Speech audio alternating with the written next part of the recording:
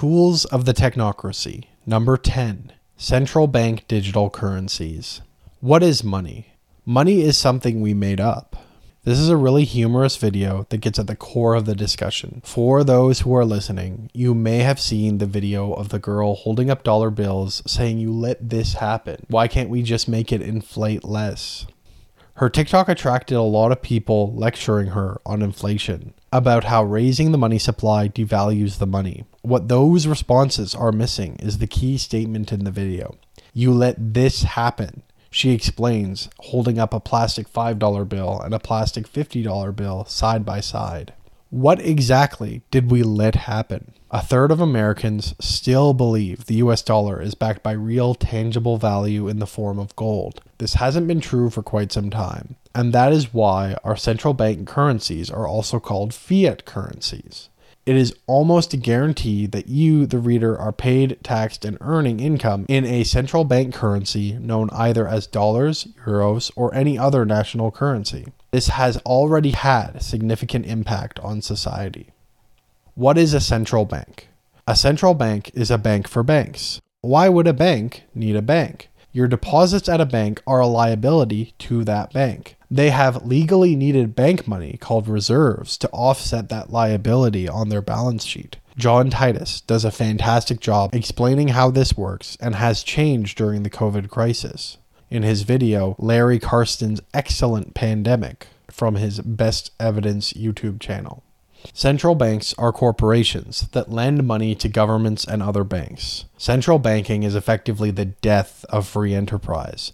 Not only do market participants have to outcompete vertical monopolies, but also entities with the power to create and distribute money from nothing. This power effectively means that some participants experience lavish success in a simulated economy, while those outside the simulated economy must operate in the harshest of economic conditions. Before countries entirely adopt CBDCs en masse, now is the perfect time to consider, if not the last time, if central banks are institutions that ought to be abolished entirely. Digital currencies. In a sense, any digital form of national currency is already a central bank digital currency. It is important to understand that while digital currencies are tools of the technocracy, so too are central banks themselves. What central banks are after with digital currencies isn't merely control. They have control already. Their concern is that their control is too crude. Instead, they would prefer precise options to micromanage the economy down to the individual transactions. Payment processors. Online payment processors allow people to seamlessly transact. Most payment processors use central bank currencies because for most people, they are the only currency they use. These payment processors have significant leverage over those reliant on them. As if monetary policy didn't distort the economy enough, now payment processors are eager to show they can be proactive in surveilling, fining, and otherwise restricting their users. This is because they will be effectively competing with CBDCs in these areas. Cryptocurrencies. Satoshi made history when he created the first digital currency with no central issuing authority that couldn't be counterfeit. This was no small feat. By using the power of raw computing power, Bitcoin is still the largest mover in the huge cryptocurrency space. Not all cryptocurrencies are decentralized. As computing power or financial control ramp up, only time will tell how many truly decentralized projects will survive. The biggest challenge with cryptocurrency in our current age is that money is only part of our current troubles. We can all switch to a silver bullet system tomorrow and there would still be immense damage to be undone. Just as money is a construct we create, it is also entirely reliant on the rule of law. No money, no matter how secure or private, can itself alone overthrow tyrants. What is a CBDC really? The major threat that new CBDCs present is that they're highly likely to be streamlined with the following properties. Programmable. In addition to having control of every transaction, programmable currencies allow participants to enter new kinds of transactions. This could include all kinds of things, such as directly monetizing surveillance. Automated payment systems could be used to enhance these digital contracts. Interoperable. As Matthew Crawford points out, a network's value increases exponentially in relation to the number of its users. It wouldn't make sense to limit a total top-down financial control to just a single jurisdiction. Eventually, a global uni-system would be built on top without the participants having any power to prevent the change. So what? These things can enable an industrial revolution without people. The technocrats don't just believe they've won in finance, but in all of human history and evolution. They intend to transform our countries into giant but shrinking open-air prisons. Corporate-backed digital currencies. Odds are essential workers will likely not be lucky enough to use the state-issued CBDC. Instead, they will be restricted to using their company's corporate-backed digital currency, a modern version of the company store. These indentured servitors would have no capacity to transact outside approved channels. It is critical not to simply be reflexively averse to a central bank digital currency and naive to the threats presented by a corporate-backed digital currency. Where convenient, I recommend mentioning both in similar situations. Concerns. Frustratingly, it doesn't take much imagination to imagine how these systems will be used. We have already seen mass deplatforming by financial institutions as a means of censorship. So many things that could be done with a CBDC have already been done on either as a whole or with specific interventions. Other encroachments will be much more sinister and harder to predict. New functionality and advancements in technology will open up unimaginable possibilities. No single person would be capable of understanding it all, making anyone who attempts to sound mad to those who haven't. Surveillance. Surveillance itself is enough of an invasion, regardless of what it is being used for. People deserve the right to make mistakes, learn, and grow as people. It is troubling in an age where there is hardly any accountability for those at the top. The public is being targeted for any kind of micro-infraction. The only way to restore a free and fair society is to tilt the scales in the opposite direction. Censorship. Programmable currencies are entirely able to dictate their use.